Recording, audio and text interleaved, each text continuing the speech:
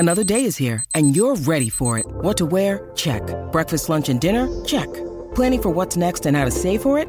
That's where Bank of America can help.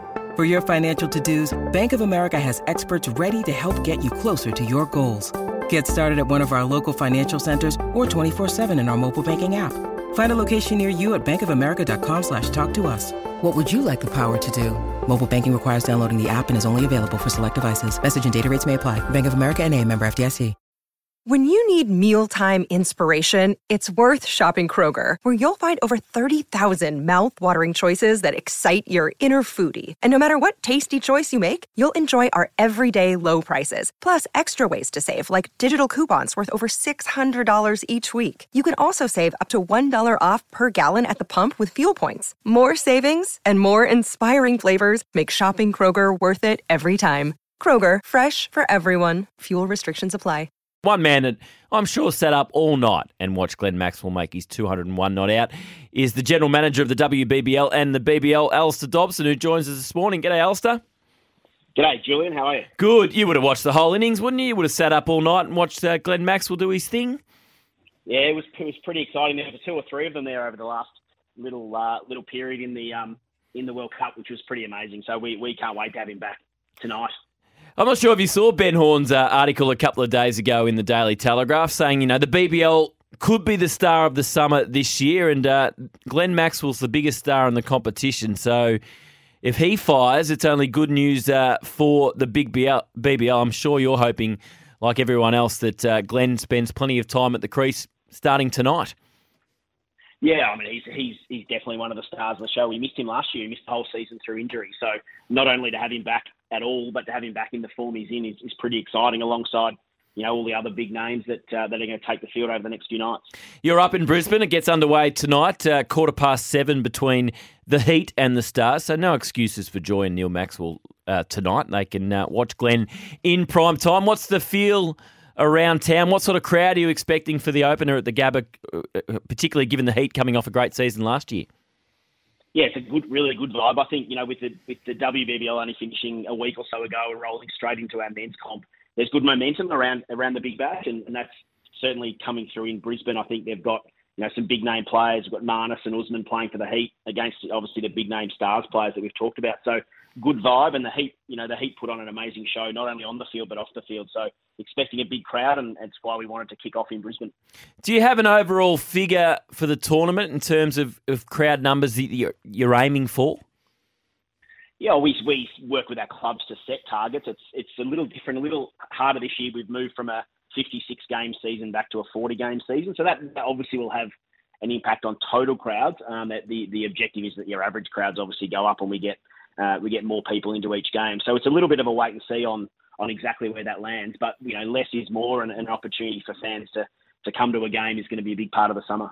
Is that the general feedback you've got from your fans? I know we haven't started the season and we haven't seen the reduced season yet, but is that the general feel that less is more, or is there some out there? I mean, there's some kids that are absolutely obsessed with their BBL that probably think less isn't more.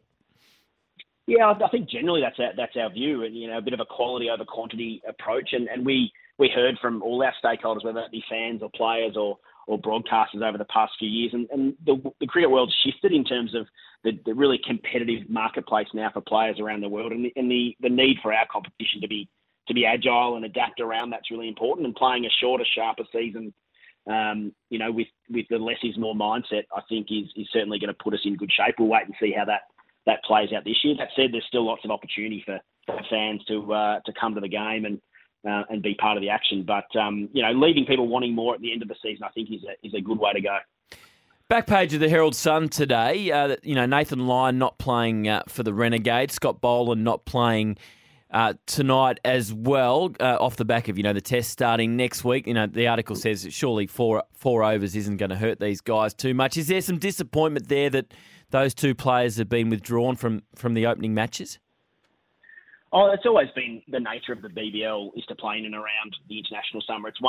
It does sometimes impact player availability, but it's also one of the great strengths of our competition that you can sit there and watch a test match during the day into a big bash game, at the night time. And that always comes with offset, some compromise around players. I think we work really closely with with our high performance part of the business on making sure and assessing player availability, and they do a pretty good job of making players available when they can. I think every player's a bit different. You've got players like Nathan who a bit older in their career and perhaps need to look after themselves, and then the quick bowlers obviously come with other limits and other restrictions. We've got 5 test matches to go in this summer, so there's a long summer ahead, and then the team actually then heads off overseas for some test matches. So it's a pretty grueling sport, 5 days, and in a test match, and to have 5 of them coming pretty quickly, over the next sort of 2 months is it's a fine balancing act. Speaking to the general manager of the WBBL and BBL, Alistair Dobson, do you agree? I'm assuming you will, with Ben Horne, that the BBL can be the star of the summer this year. We're hoping for a good test series against Pakistan and the West Indies, but it's not that high-profile matchup that an England or an India or even a South Africa brings. Do you feel like the competition can be the main talking point of this summer? Oh, we definitely feel that. I think coming off an not only amazing season last year, but the final in Perth in front of a packed Optus Stadium and a last over finish, and that was the momentum we were really needed going into this season, and it does feel like it's still there in terms of the bit of buzz around the comp, and obviously winning the World Cup is part of that. So yeah, we'd love to think we can play a lead role in the summer as the Big Bash generally does, but perhaps this year more than others. Who are you most excited about seeing in the competition? Obviously, Quinton de Kock, that was a great World Cup. There's some momentum behind his performances. Must have been a bit of disappointment, though, with Rashid Khan's been an absolute star of this competition. Harry Brook was another big name signing that are not here, but that's always going to happen. Who are you really looking forward to seeing in the competition this year? Yeah, I think you've mentioned a couple. We've talked about Glenn Maxwell. I think you'd be hard pressed to not think people are going to be following him around the country. And Quinton de Kock had a pretty amazing World Cup, and I know the Renegades, considered him really hard in the draft and took him, and he's really excited to come and play in the BBL. I think the actual reality is the player I'm looking forward to seeing is not a player anyone's heard of yet, and we don't know who they are, because it's the heroes that come from nowhere in the BBL, and I think it's a big part of the magic of our comp is that by the end of the season, we'll be talking about a player that neither you or I have probably heard of right now. And I think, we saw in the final last year in Perth that the winning run's actually hit by a couple of players that probably only Perth local cricket fans might have heard of, and now they're household names. So, sitting here at the end of the season, I reckon we're talking about someone that neither of us know about right now. Now, the Renegades, of course, they'll play their home games at Marvel Stadium again. There was a bit of drama with the roof last year. Can you just explain how that rule has changed if the ball hits the roof in a game at Marvel Stadium this season?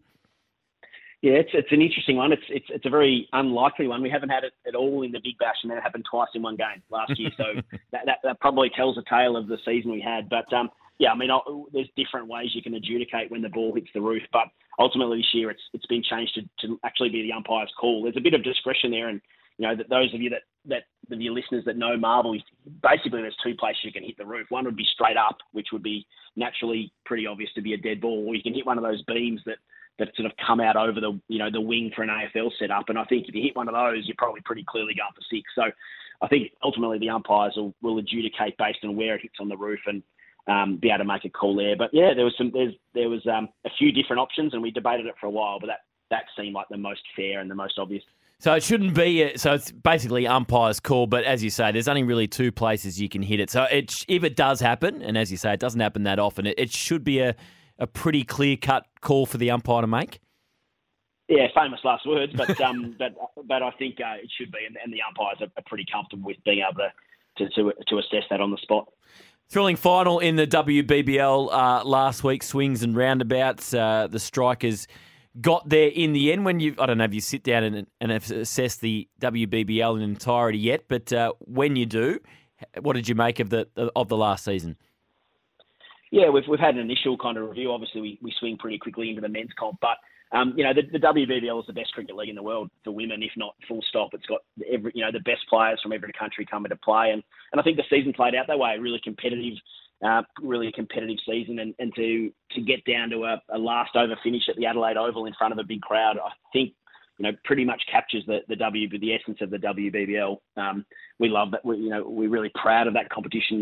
The players are amazing, and it's continuing to grow. So we certainly initially view it as a really successful season. Things we keep wanting to improve and change, and and adapt. But that's really healthy. So Final Four this season, as opposed to a Final Five in previous years. What was the main thinking behind reducing the finals to 4 teams? Yeah, I think ultimately when you reduce when you have a mandate or an objective of reducing the length of the season, it makes sense that the final should follow suit. A 4-team final series in an 8-team competition is probably right. We had a couple of years of 5 teams in it, which worked at the time, but I think coming back to a 4-game series at the end of the competition is about right. Pretty straightforward decision in the end. So if we touch base at the end of the season, which I'm sure we will, Alistair, and I say, what's made this a successful BBL season? What are some of the measurements you look for? Yeah, I think that'd be the obvious ones around crowds and TV audiences, and early signs are really strong on both of those. And I think at the end of the day, the on field close games and heroes being made. I think as I said earlier, the big talking point out of the Big Bash is often the player that no one's heard of. And I think, when we sit down at the end of the year and assess which players had an impact, that'll be really interesting. Got a few coming through off our 40 Wings temper here, Alistair, about the roof. Now, did you ever consider, did someone in there consider hits the roof, catch one hand, you're out? Did it ever come into the thinking? Oh, we went pretty wild and wide, and that would have been one of them. One hand, one bounce off the roof's probably very Big Bash in its nature. So we definitely talked about all those options, and in the end, you come back to something that's pretty straightforward from a cricket perspective. So Scorchers, defending champions, we still haven't had a win in the competition for the Stars or the Hurricanes. What's your prediction this year? Come finals time, who do you think will be playing off for the title? It'll be hard to go past the Scorchers again. They're going for 3 in a row, and they've just got a once in a generation talent pool. I think over there, the amazing depth and the way that team comes together. So they'll be thereabouts, and I do think the 2 Melbourne teams are pretty well placed with some local stars that are playing and some pretty good recruitment from around the world. So I wouldn't be surprised if there's a Melbourne team in the mix alongside Perth. But one of the great things about the BBL is with 8 teams and talent spread pretty evenly and a bit of movement year on year, literally anyone can win it. It's not like necessarily having to build over multiple years for a team, like perhaps in a footy code where you have a longer lead in to build a winning team. You can go from bottom to top overnight in the BBL. So sitting here right now, it's pretty hard to pick. We can't wait for it to get underway. You can hear every game here live on SEN. It all gets underway tonight. The Brisbane Heat hosting the Melbourne Stars. What sort of weather are we looking up in Brisbane for tonight's game? Yeah, pretty nice. It's very Brisbane weather, so it'll be sunny and pretty warm, and exactly the way we want to kick it off. Beautiful. Alistair, let's hope it starts with a bang tonight, and we look forward to the BBL from tonight and throughout the summer. Thanks again for your time. Anytime. But it's been a big year in the world of football, particularly for the Matildas. They won the Don Award last week for their efforts at the World Cup. Didn't finish on a high, lost both the friendlies to Canada, 5-0 on the weekend and 1-0 yesterday afternoon. So just to put the year in perspective, talk about the Socceroos and some other issues in football. It's a great chance to speak to Robbie Thompson, Channel 10 and Paramount Plus commentator. Hello, Robbie. Good morning, Julian. How are you going? Very well. Great to speak to you again. What did you make of the 2 performances from the Matildas against Canada, and how much should we read into them as we, I guess, building up to an Olympic campaign next year? Yeah, it was an interesting one. Certainly the overall feeling was underwhelming, I think, there's such a hype around the team that any time they don't win and perform with that energy that we saw at the World Cup, I think we come away feeling a little bit underwhelmed. There were reasons for it. This was probably after the Olympic qualifiers in Perth, which was another resounding success for the team. Those 3 matches, 3 wins, 13 goals scored. This was the only opportunity really this year to try something different, if you like, in 2 matches that are really just friendly matches and perhaps open to a little experimentation. That's certainly the word that came out of camp, that's what these 2 matches were going to be used for. There's also the fact that these were the friendly matches, 2 very important games for Canada because they were seeing off a trio of Olympic gold medalists who are retiring, including Christine Sinclair, who's the greatest goal scorer of all time in international football, men's and women's combined. So look, they wanted to send her off in style. But look, it takes nothing away, I don't think, I certainly hope, from what has been that incredible year for the Matildas. And look, every time you go out, you want to win. It didn't happen. The 5-0 defeat was a bit shocking. There were plenty said after that game as well. 1-0 yesterday was a different performance. It was still, we lacked that little cutting edge. There was no Sam Kerr. There was no Mackenzie Arnold. And it still could have happened, but there was just that energy missing. But look, it's been an amazing year, and I don't think it should take anything away from it. No, 100%. As you say, Sam Kerr missing yesterday. There's no Courtney Vine. Unfortunately, a couple of weeks ago, Holly McNamara suffered that ACL tear. Just looking ahead to the Olympics, and obviously there's a really good core of Matildas there. Is squad depth still a bit of an issue for Tony Gustafsson? Well, we were having a chat about this in between the two games with me and Grace Gill and the other people on the panel, just because there's been so much talk for so long about this golden generation. And we're talking about a group of players, 8 or 9 of them have over 100 caps. I mean, this is an experienced group of players. And when you think that they're still, late 20s, early 30s now, they've still got another couple of years in them. I don't think alarm bells shouldn't be ringing just yet. And also, when you have a team that is performing and competing at the very highest level, which is what the Matildas are doing now. We've never had really a team competing at this level in football regularly. You can't afford to take your foot off the gas. You've got to play your best players. I mean, you've got to look for new players coming through, but that's where you want your under-23 sides, your under-21 national teams, your development programs to be trying to lift to the level of your senior team and get them in. I think there's pressure on this team now, which we love. I think at the Olympics, for the Olympics anyway next year, we're going to be sticking with a very similar looking squad. The World Cup squad was 23. The Olympic squad is only 18. So already we're talking about shedding 5 players from that World Cup squad and then thinking perhaps are there new players that can force their way into that? That's a big ask. That's a very big ask in less than a year's sort of 12 months of football, to try and cut out nearly a quarter of your squad and also perhaps insert a new player. Holly McNamara probably would have been that player just because she was so unlucky to miss out on the World Cup. She was looking like she was going to be part of that. That second ACL injury put paid to that, and now a third ACL injury in just 3 years. I mean, it's heartbreaking for her, and she is probably the player that would have been in there. And Courtney Vine's currently out injured, like you said as well. I mean, these are players that are going to come back. It's going to be tough. I think the Olympic squad is there and it will be ready to perform. Don't forget, we were semi-finals at the Olympics in Tokyo as well. So this team, this squad feels like it has unfinished business, and perhaps, sticking with them is the best bet. I guess we probably shouldn't put the cart before the horse, Robbie. We've still got to qualify for the Olympics. Exactly. It's in February next year against Uzbekistan. Is there... I mean, we should get through Uzbekistan, but I guess nothing's a certainty in football.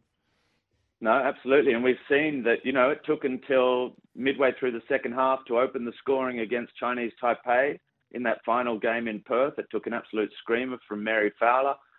We saw in the men's game, for perhaps listeners that are more familiar with that, Saudi Arabia beat Argentina at the World Cup last year, and Argentina went on to win it. So, there's no such thing anymore as a given, as an easy game, particularly in the women's game where it's growing so fast, and other countries are putting a lot of money into the women's game as well. Uzbekistan, look, they're not a force at the moment. They're an emerging force in the men's game in Asia, and they're going to be a handy team probably at the Asian Cup early next year for the Socceroos perhaps to have to negotiate at some point. But for the Matildas, they should get through. I mean, they should get through. It's important, as you say, not to put the horse before the cart, but all things being equal, the Matildas should get through that. We're away first in Uzbekistan, but then the home game, which there was some talk that it could be played at the MCG in front of 100,000, that would be an intimidating atmosphere for any visiting team. So that's the sort of conversations we're having around the Matildas at the moment, is filling 100,000-seater stadiums. They should get through. They should be going to do Australia proud at the Olympics next year. Just on the Olympics, Robbie, speaking to Robbie Thompson, Channel 10 Paramount Plus football commentator. How shocked were you to read yesterday that Team Great Britain will not be there? Yeah, it is is shocking, but it's one of the great anomalies with football. I mean, the only country, Great Britain or the United Kingdom, actually, they're the only nation that's allowed to have 4 regions playing national team football, if you like, in England, Wales, Scotland, and Northern Ireland. So when it comes to the Olympics, that doesn't get through. That's a FIFA directive. So football allows, and rugby and other sports, because they're so different, they have their own currency, their own governments, etc. But it's the United Kingdom is the country. Great Britain is the country. So perhaps it's always a little bit shocking, but I don't even know if they'd really perform amazingly well anyway. We beat them at the last Olympics, the women, but there's no doubt that England as themselves are an outstanding football team in the women's game. We know they're European champions, made the final of the World Cup as well. It is shocking. More shocking was perhaps the way it happened. I mean, They beat Scotland 6-0 and they were going through, and the Netherlands scored 2 goals after the 90th minute to secure their place ahead of them. So look, that's the other thing about the Olympics. It's only a 12-nation competition as well. So it's really the elite of the elite. People are saying, England aren't going to be there. It's not going to be a great competition. It's going to be a great competition because it's the Olympics. It's everything that the Olympics represent, and the Matildas, fingers crossed, will be there in Uzbekistan. Yeah, the Belgians let the English down badly. Just looking ahead to the Asian Cup for the Socceroos, Robbie, just with the Bruno Fornaroli's been in outstanding form for Melbourne Victory this year. 7 goals in his 6 matches so far. Does he have a role to play at the Asian Cup? Julian, I know you're a very avid follower of it as well. I'd throw it back to you because I'm looking at this as, I have a certain technical vision of what he does and what he brings, but also as a fan, I want someone like that on the pitch doing what he's doing. He is in outstanding form. I was so lucky to be calling that game last Sunday, and the game was nothing special for 45 minutes, and then suddenly this moment of absolutely breathtaking inspiration. I mean, he nutmegs his first player, uses his strength, rolls a player, and then the execution of that goal was just outstanding. And that moment shows what he's capable of. But it's the other 90 minutes where he runs himself into the ground, where he demands more of his teammates, where he is a leader, emotionally, technically, everything. I think you want that sort of player in this squad. Yes, he's 36 years of age. Yes, I don't think the naturalization argument should even come into it at all. We've got several Scottish-born Australians in the side. Yep. I think if there is a question mark, it's the fact that he's 36 years of age. But he is in some of the best form we've seen him in Australia. He is an outstanding player, and that technical vision that maybe I can bring to this discussion then is the fact that he brings something very different. Yep. He won't press like Mitch Duke. He won't press like Jamie McLaren, but he can play back to goal. He can be a target, unlike any other player we have, against sides that are going to sit back and play, a packed defence against us. He can be that anchorage point in the front of the attack. Players can play off him. Players can move off him. And he's got ice cold blood running through his veins when it comes to being a player in front of goal, as his 7 goals in 6 games attest this year. So look, I think it's definitely a conversation that Arnie has to have with his assistant coaches, and they'll be looking very carefully at it. But look, Jason Cummings and Garang Kuol went to the last World Cup on the strength of their A-League form. They were not in the reckoning up until, Garang Kuol was not in the reckoning until the World Cup squad was announced, basically, and he went and almost got that equalising goal against Argentina. I think they're open to it. I think Bruno's showing that he loves playing for the green and gold. It's a dream of his, and I don't think you lose anything. He does. We're not saying he has to start every game. That's right. At the Asian Cup, he brings you something. He gives you an option, and I just think he's such a talented footballer. I'd say take him. Yeah, I agree. I mean, scoring goals for the Socceroos has been an issue, and if he's someone you can bring off the bench if you need a goal, it makes perfect sense if he keeps this form going, Robert. Just on the A-League, it's been a fascinating opening 6 weeks. It's hard to get a read on who's good and who's not when you look at, Melbourne City, traditional pace setters in 7th place. Sydney have had their struggles. Both those teams have changed managers. The Mariners are really struggling, the defending champions. In the top 4 at the moment, Phoenix, Western Sydney, Macarthur and the Brisbane Roar. It's hard to get a read on how this season's sort of going to play out. Exactly. And the biggest concern probably is that we're coming up to week 7 this weekend with another, really exciting round of fixtures and some huge matches as well. But we're almost a quarter of a way through the season. And you always think when you have these surprising starts to a campaign, oh, yeah, but it'll even out. Central Coast will come back. Melbourne City will come back. Sydney will be there. Brisbane, Macarthur, they can't keep going. Wellington, we're a quarter of the way through the season nearly, and they're there. Wellington Phoenix are undefeated. Macarthur undefeated. I mean, these are teams that we've never seen this sort of form this deep into a season, even if it's, we're just starting to really start to warm up, but they're there. And I think alarm bells will be ringing for the likes of Western United, champions 2 years ago, 5 defeats in a row. The Mariners, we thought they'd turned the corner, but they've only got 1 win so far this season. Melbourne City, just 2 wins out of 6. We've seen coaching changes. It's been a really dramatic start to the season.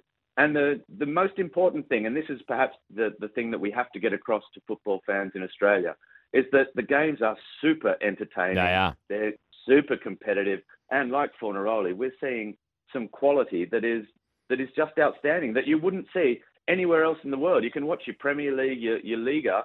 You turn it on here. Perhaps some games the intensity's not there. Perhaps, the crowd's not there. But in terms of the football on the pitch, our footballers deserve so much more credit than they get here.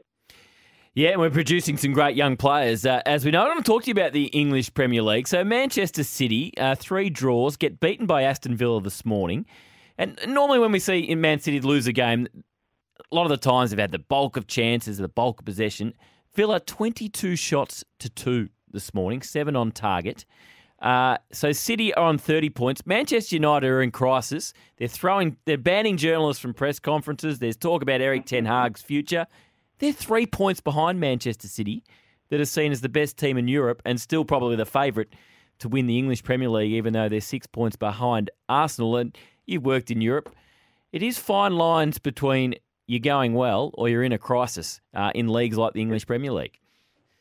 Absolutely. It is crazy. And you're right, you're absolutely right. Manchester United, I mean, the problem for Manchester United probably is that at the moment it's all or nothing. Yep. And Premier League is probably one of the leagues that can still stand alone without needing a little footnote of how they're going in Europe. But Manchester United's European form is probably also affecting this discussion a little bit. They've had some fairly, not humiliating, but surprising results in Europe as well. The problem is it's 9 wins and 6 defeats for Manchester United. Yeah, no draws this nothing season at the moment. Yep.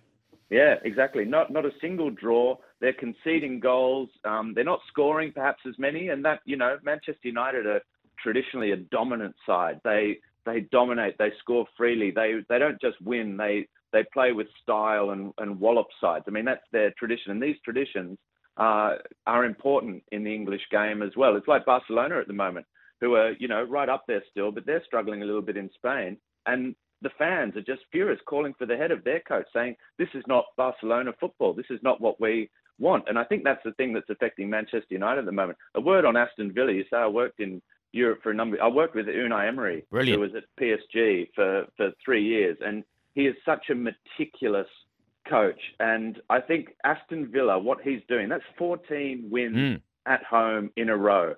Arsenal were the last team to beat them at home, and that was in February of this year. I mean, they are on an outstanding run. And Unai, the thing that strikes you the most about Unai when he works is how he leaves absolutely nothing to chance. You talk about those statistics. He would think that's absolutely normal. I was part of, at PSG when we beat Barcelona 4-0, and this was the great Barcelona side, and they didn't have a look in, because he had planned every single moment of the match, every possible eventuality, every single thing that a player has to do at every moment of the game. And in the end, at PSG, it didn't work out because there were probably too many egos in the dressing room to be told this at every step of the way what to do. But if you have a team, he had amazing success with Seville in Spain, Sevilla. He had great success with Villarreal as well. He comes to Aston Villa, which is one of the underrated sides, a traditional giant of the English game, but not those egos. He's got players that say, when he says into the dressing room, look, if I do this and this and this and this, if you do what I say, we're going to go 14 games undefeated. We're going to beat Manchester City and not give them even a sniff of a result. In the Premier League, we'll be sitting third after 15 games. At a bigger club, at Real Madrid, you'll have players go, "Oh, yeah, whatever." At Aston Villa, they go, "Oh, my goodness, please. We will do whatever you want if that's the case." And that's what they're doing. And that's what he's doing. This is the perfect environment for him. Yeah, it's going to be interesting to see whether a big club comes knocking if he continues. Aston Villa is a big club, but I mean the real big clubs, if they come knocking if he keeps that up. Robbie, could chat for ages. Love catching up, talking the world of footy. Another great weekend in the A-League and A-League Women's coming up as well. Thanks again for your time. Fantastic, Jules. Speak to you soon.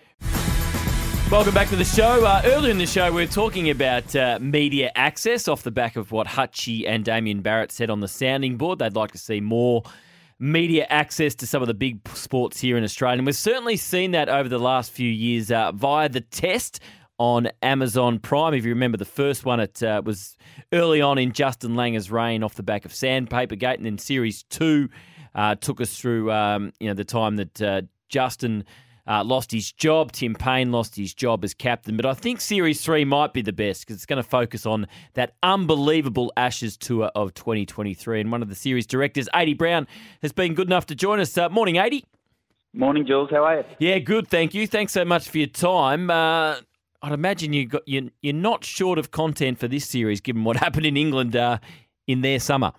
No, there were a few talking points, I'm sure, that immediately spring to mind, isn't it? Which, when people think back of that UK tour, which, and also not to forget the World Test Championship as part of that as well. So, yeah, there's plenty to focus on. Absolutely. And I can't wait for it to come out. Have you got just some details around it? When will we be able to see it on Amazon Prime?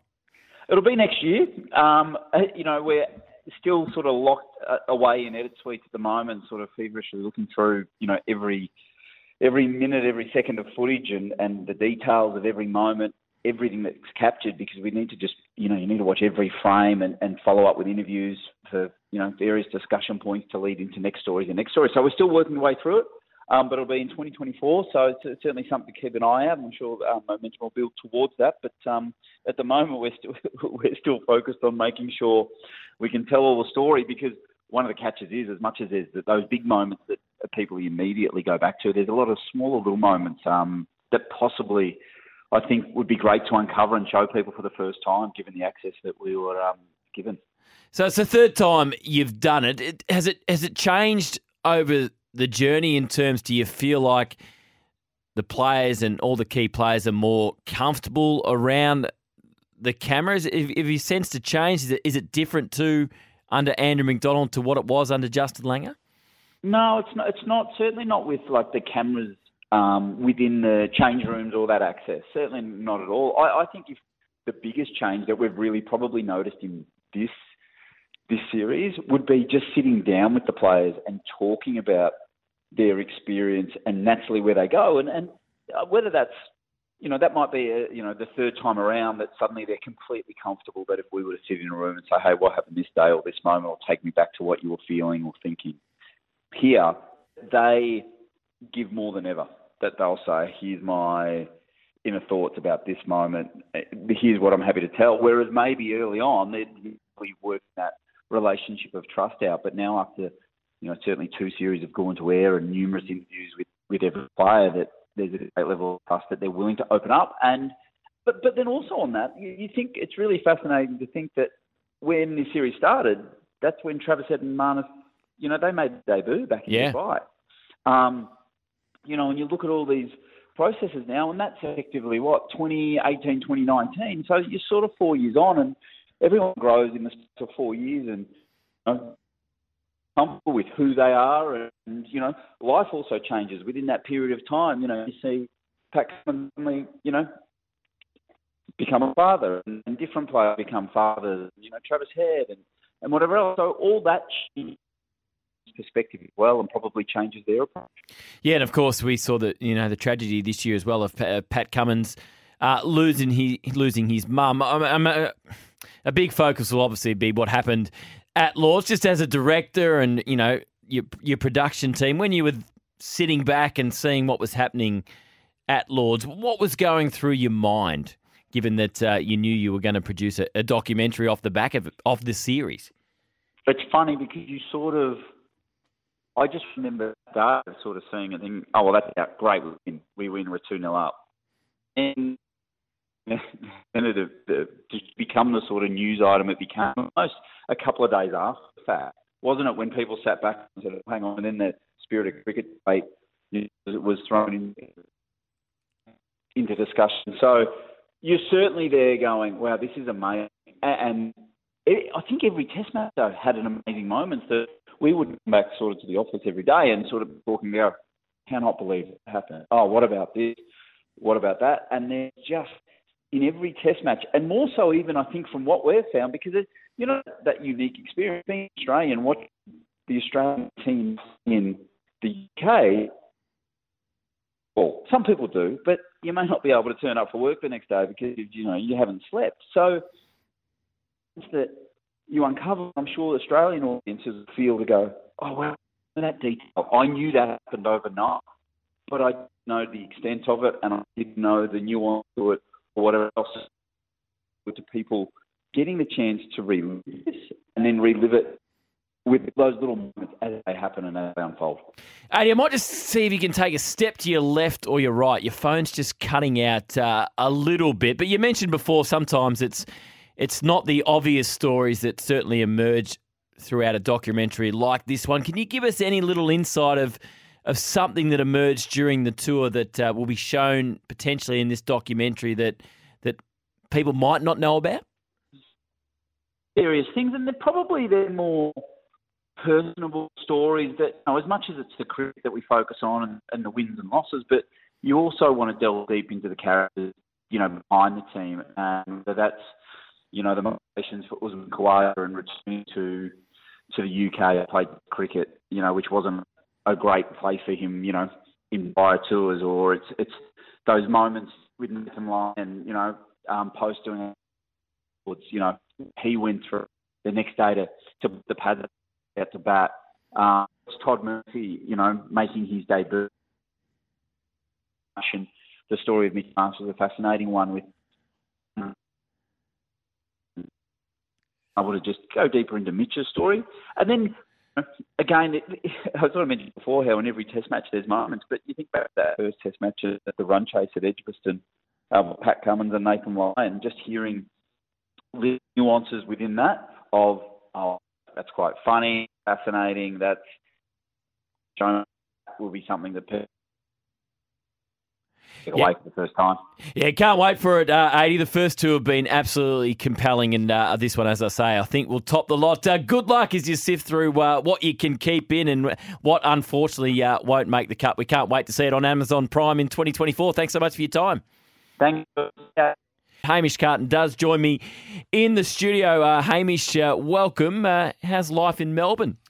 Loving it, absolutely loving it. Been here for, just coming up to 4 months, and it's much warmer than Scotland, where I've come from, so that's lovely. Everyone told me, Aussies told me, you won't like it because it's so cold. You've picked the coldest part of Australia, forgetting the fact I'd come from Scotland. So loving it, weather, people, just the lifestyle. It's been amazing. I did notice one of your early tweets, though. You did. You learnt pretty quickly the 4 seasons in one day is a relevant thing here in Melbourne. Everyone told me about it, but you kind of play it down and think, nah, they're just exaggerating. But it really is crazy. My girlfriend even more so. She, when she's going to work in the morning, she has a nightmare every morning trying to work out what to pack. Does she bring the umbrella? Does she bring a jacket? Is she going to be too warm with a jacket on? So yeah, it's a strange place. So just tell us why you came to Melbourne, and you're not that obsessed with Ange, are you, that you just wanted to follow and live his life? Why did yourself and your girlfriend decide to come and live in Melbourne?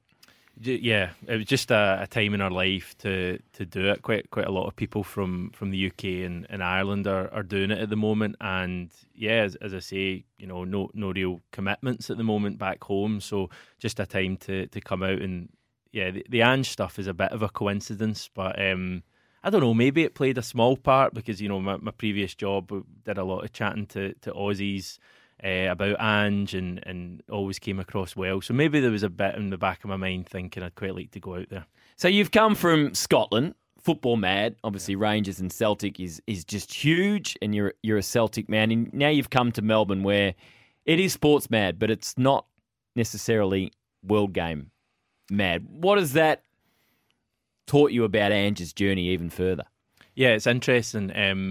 I've been to a couple of 3 A-League games, a couple of Victory games, and a Melbourne City game, and it is, a very different world. Again, I was coming into that with my eyes open. I was aware that would be the case, but even like the coverage that football gets in this country compared to back home, where it is the main event by, I'd say 90% of the newspapers, the sport part of the newspapers are taken up by football. Here it's very different. It was funny when we arrived initially because it was during the World Cup with the Matildas doing really well. Yeah. We actually turned up and everywhere was football. You probably thought, hang on a second, I know, this is a football country. I know, and then it kind of died away a little bit, but that was cool. But in terms of Ange, it does bring it back home when you realise the kind of environment that he's been functioning in previously, and the fact that he's managed to get to a stage where he can come to Scotland and then obviously England. And I remember some quotes when he was at Celtic when he spoke about the fact that being in a place that is absolutely obsessed by football was what he had always craved in his life. And you can see that now.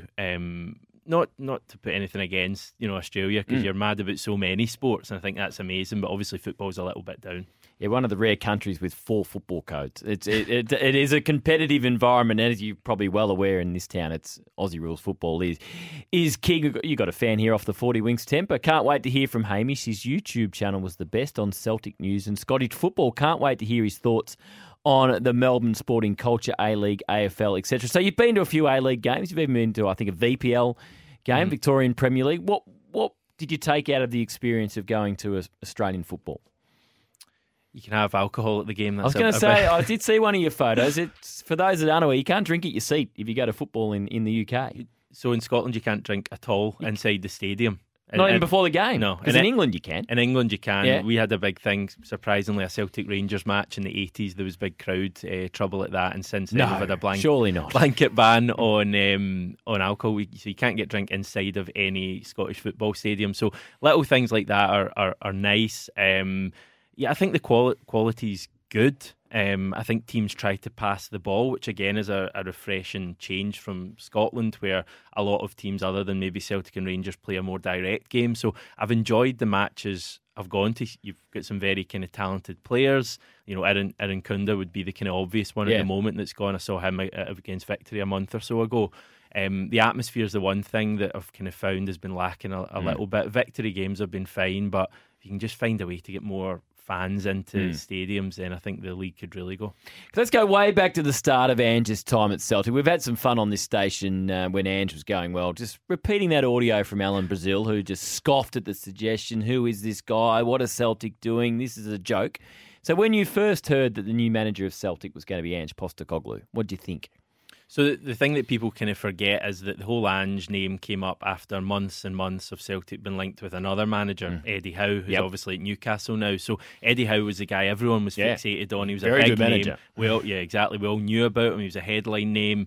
And then that all crashed and burned, and that was really disappointing. And then within an hour or two, we heard this name that nobody had ever heard of, or certainly very few people had ever heard of, Ange Postecoglou. I certainly had never heard of him. I know he'd managed at a World Cup, but I can genuinely say I didn't know the name.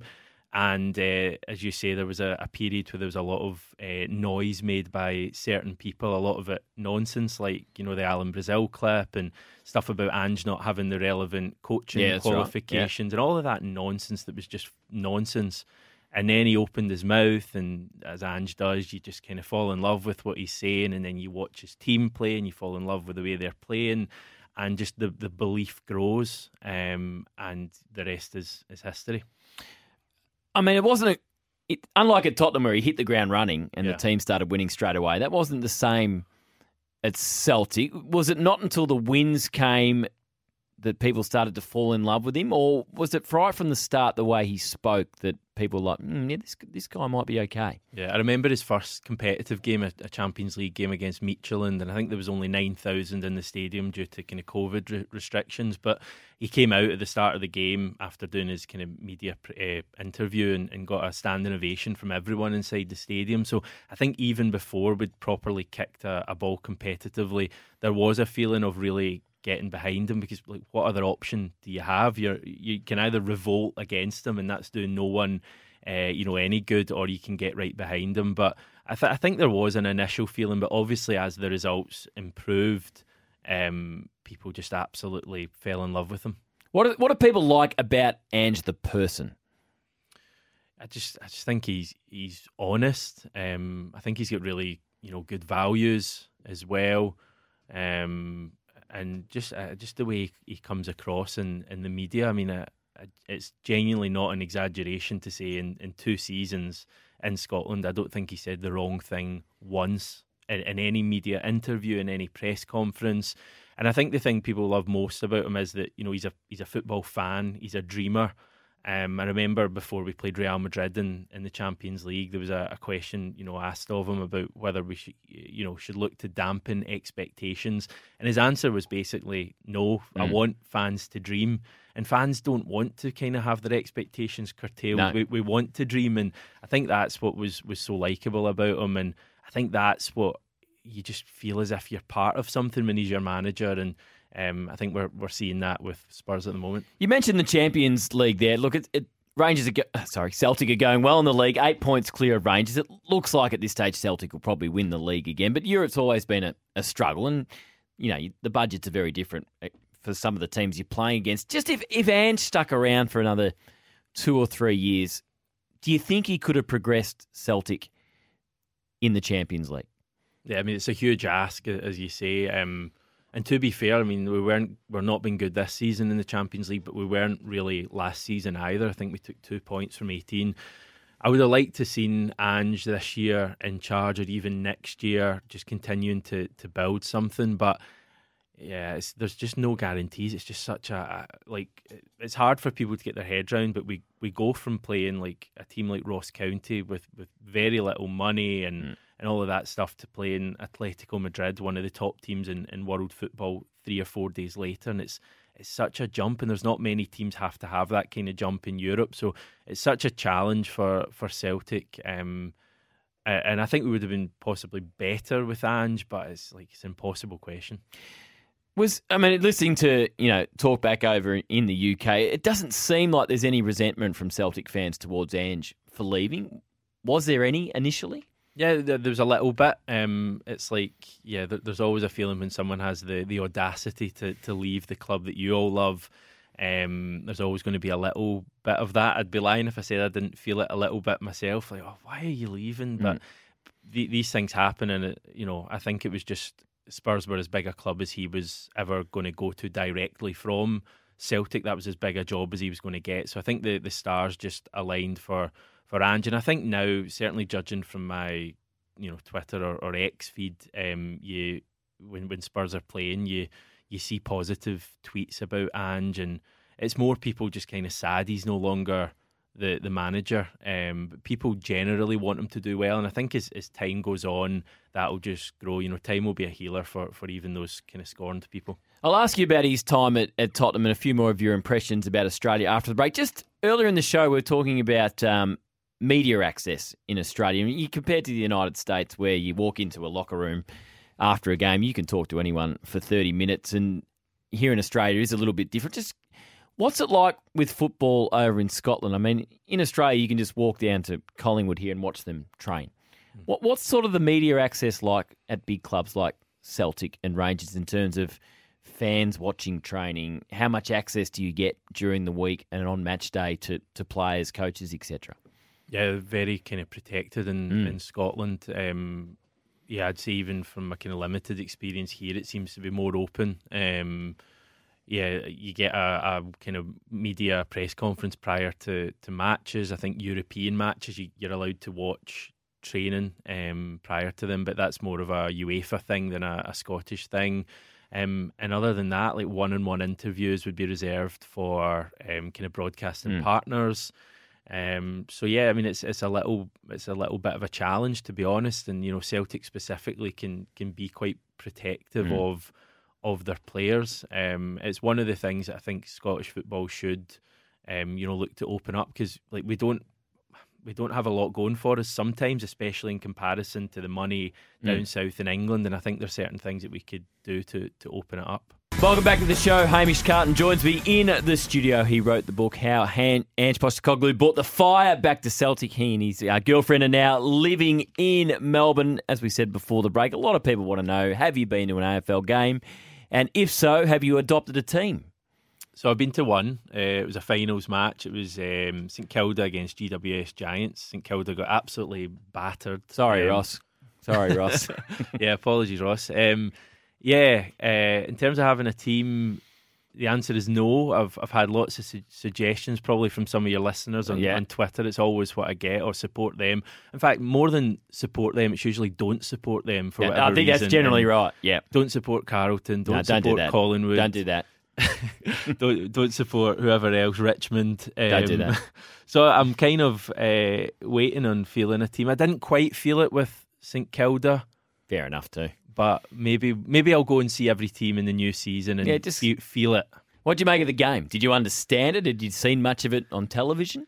Yeah, I'd never watched the game. When I went to that initial match, no, I didn't really understand it. But then I watched some of the kind of matches in the following weeks, including the grand final with commentary, and understood it a bit better. It's a great sport. Like it's a really entertaining sport. Can kind of be at such a lull and then just burst into life within seconds. So the big shame for me is how long you guys wait to start your new season, because I just want it now. It's just it's like is it March? Yeah, March. Yeah, start of March. It's a long off season compared to European football. Just a couple more off our 40 Wings temper here. Can you ask Hamish if anyone has ever said that he sounds like the Scottish comedian Kevin Bridges? Oh, really? Has anyone ever said that to you? I saw him a couple of weeks ago here. Yeah, he was here, wasn't he? Yeah. I think that's just a lazy Scottish. Every Scottish person sounds the same stereotype.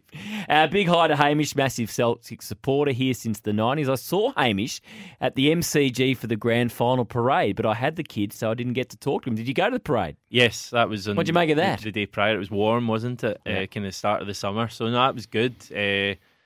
In fact, we saw a great bandile of DMAs were playing there that day, which was, I'd seen them a couple of days previously, and they were doing a kind of impromptu show, so we enjoyed that, which was kind of cool. And walked around a little bit and really just enjoyed that whole weekend and the atmosphere. I would have loved to get a ticket for the actual match, but ended up just having to make do with watching it at the house. We've got some great rivalries here in Australian rules football. You know, Carlton and Collingwood and Adelaide, when the two Adelaide teams play, in Perth, etc. But there's nothing really like Rangers and Celtic. Can you give us an insight into what that rivalry is like and what the atmosphere is like if you go to an Old Firm derby? Yeah, it's incredible. It's like 90 minutes of just feeling everything. You come out and your ears are ringing, and the result just means, so much, and it can genuinely make your month if you win the match. And if you don't win the match or lose the match, it can really put you in a downer, and you just want to go home and go to your bed, which I've done a few times. But it's easier here if you lose. Not that I've experienced that yet, because it's late at night and you can literally just go to your bed. That's right. It's an amazing match, and it matters so much. It's kind of hard to explain it. A bit like the kind of sport here. Unless you come here, it's kind of hard to explain it. But if you live in Scotland, you'll realise that 80-90% of the sports coverage is about football, and of that 80-90% is about two teams, and it's just like they say it's a goldfish bowl, and like the chat for months is what's going to happen the next time Celtic play Rangers, and then when the match actually arrives, it's like just incredible and makes all the headlines. And the games are like the two teams are massive rivals. They're always fighting for trophies together, which increases the rivalry. And there's obviously the kind of religious element as well, that's kind of been historic. That isn't always great, to be honest. But it's fair to say it adds to the rivalry. So when Ange got appointed at Tottenham, there was some cynics, I guess, which you could understand. I mean, he did a great job at Celtic, but he's going to a big club in England that were not in a great position. As expected, Harry Kane, their best player, was about to leave. What do you think Ange could do at Tottenham straight away when he first got the job? Did you think it might be a slow burn, or no, this guy actually could hit the ground running given what he's done at Celtic? Yeah, I've been surprised by just how quickly and well he started, because I did foresee a bit of a slow start, and I thought the big question around about this time would be whether Spurs would see the project through and want to stick with him. But he's made a spectacular start. I mean, it really is incredible, and the coverage he's getting down in England now is amazing.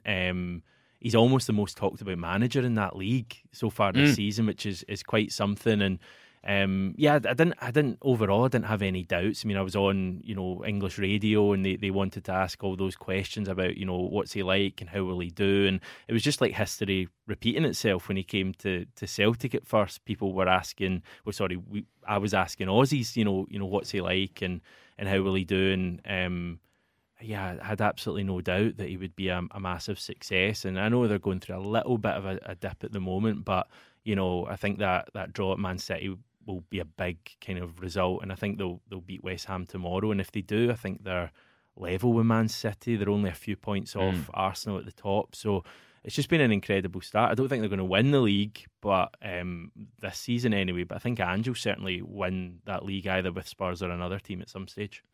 West Ham, they always get up against Tottenham. It's their big game of the year. So Matty out the back's a big Spurs man. He's very nervous about it as well. Do you think the English pundits have got Ange yet? Because I noticed in his press conference before the West Ham game, someone said, you got a lot of praise for the way you played against Man City. He said, well, after the game, I did. Because there were still questions going in. Do you need to be more conservative after the Chelsea game when he kept that high line? Some were saying it was naive. Do you still think there's some pundits over there that are still thinking he might buckle in the way he plays? But as we know, and you would have seen at Celtic, he's got his principles and he doesn't change. Yeah, I mean, he's got his principles, but he always says that he doesn't just play attacking football for attacking football's sake. He does it because he believes that's the best chance his team has to win. And yeah, it's so funny because the same kind of narratives repeat themselves throughout his career, and it was the same in Scotland. When you go into Europe against Real Madrid, can you play the same way? Yeah, you can. You might not win, but you can play the same way, and I think we've seen that already. So they'll get it eventually, just like everyone does. It makes sense, though, doesn't it? Take Ange out of the conversation, but what's the point of going to a team like Manchester City and just sitting back and giving them 75% of possession? Because with the quality they got, they're going to get you at some stage. Surely aren't you better off, as an overall philosophy, of trying to score and trying to hit them on the counter and try and make them ask some questions of you? Yeah, I think you've got to give them something to think about, because they're Man City. They're probably going to score a couple of goals anyway, regardless of how you play. So the best chance you've got is trying to score a couple yourself. But yeah, I mean, that's the way he is as well, and he's all in. So he can't. It's just not. It wouldn't be an Ange's personality to be kind of, we might go a bit defensive, and if there's a chance to attack. It's going to be, no, we're going to go for it. But I think people just kind of make this assumption, down south that playing attacking football is going to see you concede loads of goals, and their defence is actually, some of their best players this season have been their goalkeeper, and Romero's been good, and Udogie, the left back, and Van de Ven is it. So all those players have almost been the best players this season, which is interesting. So you mentioned before you think Ange will win the Premier League. I hope it's with Tottenham, because we've never done it. But so do you think there might be an even bigger job in England for Ange one day? So I was having a conversation with someone, and they were kind of putting forward the kind of prospect. Who would he leave to go to? He's not going to go, and I'm sorry to do this to you, but if he does leave Spurs at some stage, he's not going to go to Arsenal because they're rivals. Now, Man City and Liverpool are the big two. There's been a bit of falling out with Liverpool recently over that 9-man game, and obviously the VAR cock-up and all of that stuff. And Man City could be an obvious one, but the only thing about Man City would be if it was like a proper challenge for him, because we know he loves a challenge and going into a club in a state and turning them around. So I'm wondering if Barcelona or Real Madrid could be his next move. What about Man United? Oh, they're just in crisis at the moment, aren't they? So but it's a challenge. Yeah. The fans would like the way he plays football. It's whether that's a step up from Spurs. I mean, if he gets Spurs, at the moment. If he gets Spurs to the stage where he's like challenging for league titles, they've got an amazing stadium, the best stadium in the country, amazing training facilities apparently. A blank checkbook. It's a tough one where he would kind of go from there. Yeah, just stay at Tottenham for a bit longer, and if that's okay. Let's get to the news. I've got a few more questions for Hamish Carton on the other side. Here's the latest news headlines with Nathan Gardner. Thank you, Nathan. As Nathan mentioned there in the news, day 2 of the tour match between Pakistan and the Prime Minister's 11 is underway. The skipper, Shan Masood, still going, 174 not out. An early wicket for Jordan Buckingham, who's done very well, 4 for 66 off his 20 overs. Pakistan now 7 for 351. Hamish, we're getting some suggestions for who you should follow in the AFL. Some are saying Carlton because of the navy blue of Scotland. Others are saying Geelong because they've got hoops like Celtic and they're blue and white like Scotland. And a smart aleck, Cam from Chirnside Park, don't go for the Bombers, my team, because they just don't win finals. I'm not sure if you're aware, they haven't won a final for 7,000 days, which you get reminded on a daily basis. So there's a few suggestions there. Just what about your experience in Melbourne overall? What were your expectations of Melbourne? Is it what you thought it would be? Is it different to what you thought it would be? Yeah, I don't really know what expectations I had. I kind of, from again what people had told me, I assumed I would turn up and it would be freezing cold and raining every single minute of the day. That's what some Aussies from sunnier climes had me feeling. But Sydney siders would have said that. Yeah, it's not been the case. Like I've quite enjoyed it, and coming from Scotland, it's been very nice. So the weather kind of tick that one off, and we've got the summer to look forward to. People are great. You know, people have been lovely. We've met people here already, which has been great. And yeah, I knew they'd be obsessed with sport generally, and I've found that so far. But kind of similar to back home, to be honest. I mean, it's the other side of the world, but it feels like a neighbouring country sometimes. So yeah, I feel very, very at home. Not been homesick once, which kind of tells you that you're in a good place. So no, I'm loving it. Just on Rangers and Celtic, there was some talk not long ago when Rangers changed manager that one certain Australian might be in for the job. His name is Kevin Muscat. That would have been a popular appointment among Celtic fans, wouldn't it? If Kevin Muscat was managing Rangers. Not overly popular with the Celtic fans in the day, I would have thought. No, yeah. There's a few clips going around of him getting stuck in. I think he was that kind of player, wasn't he? Was he ever? Just generally. I think he was even, he was kind of mentioned as potentially next Celtic manager after Ange, next Rangers manager after they sacked Michael Beale recently. So he must be due a kind of chance in Europe, you would think, at some stage. Yeah, doing a good job with Yokohama, where Ange cut his teeth as well. Just a question about football in general. The story, I think it was last week, came out, the suggestion that there might be a sin bin introduced in football. Surely that's not a good idea. Yeah, I'm not a fan of it. But to echo Ange and what Ange had to say, it just seems like the decisions and the ideas being made are just, they're not being made by football minded people. They can't be, because they're just coming up with idea after idea that is almost weakening the game and making it less enjoyable. I really don't think it's a glaring issue that needs sorted, but someone is coming up with the idea of a sin bin. So I'm not for that. VAR is really frustrating me at the moment, as well as it probably is everyone. So and the amount of matches teams are playing, every tournament's getting bigger. I don't really know where football is at the moment. Any other books in the works, or you'd like to write? Who knows? I've had a couple of ideas. There's, probably be with a Celtic slant and hopefully an Aussie slant living here. Possibly looked at doing, a Scottishman abroad in Australia, giving thoughts on football or sport in general, or even just life in general. I kind of thought there's a couple of high-profile Aussies retired from football recently that played for my club, Tom Rogic and Aaron Moy. Maybe something could be done there. Well, they're both a bit of a mystery, to be honest. We don't get much access to them, particularly Tommy Rogic. That's what kind of intrigued me. The fact they both retired within a few weeks of each other, and both kind of out of the blue. No one was expecting either to really retire, and they're both very quiet people, which is nothing wrong with that, but it kind of makes them more interesting. So that may be something I look at, although I've just given my idea out live on radio, so someone else will be away with it now. Hopefully no one steals it. Bruno from Melton asked before I let you go, you touched on it a little bit before, but what did you think overall of the standard of the A-League matches you've attended? Yeah, as I say, I've enjoyed it, and teams try to pass the ball, and it's like an easy match to watch, and the pitches are good. So yeah, I've enjoyed the matches, and they've all been quite incident packed, especially that victory Adelaide game. A couple of red cards, a couple of goals.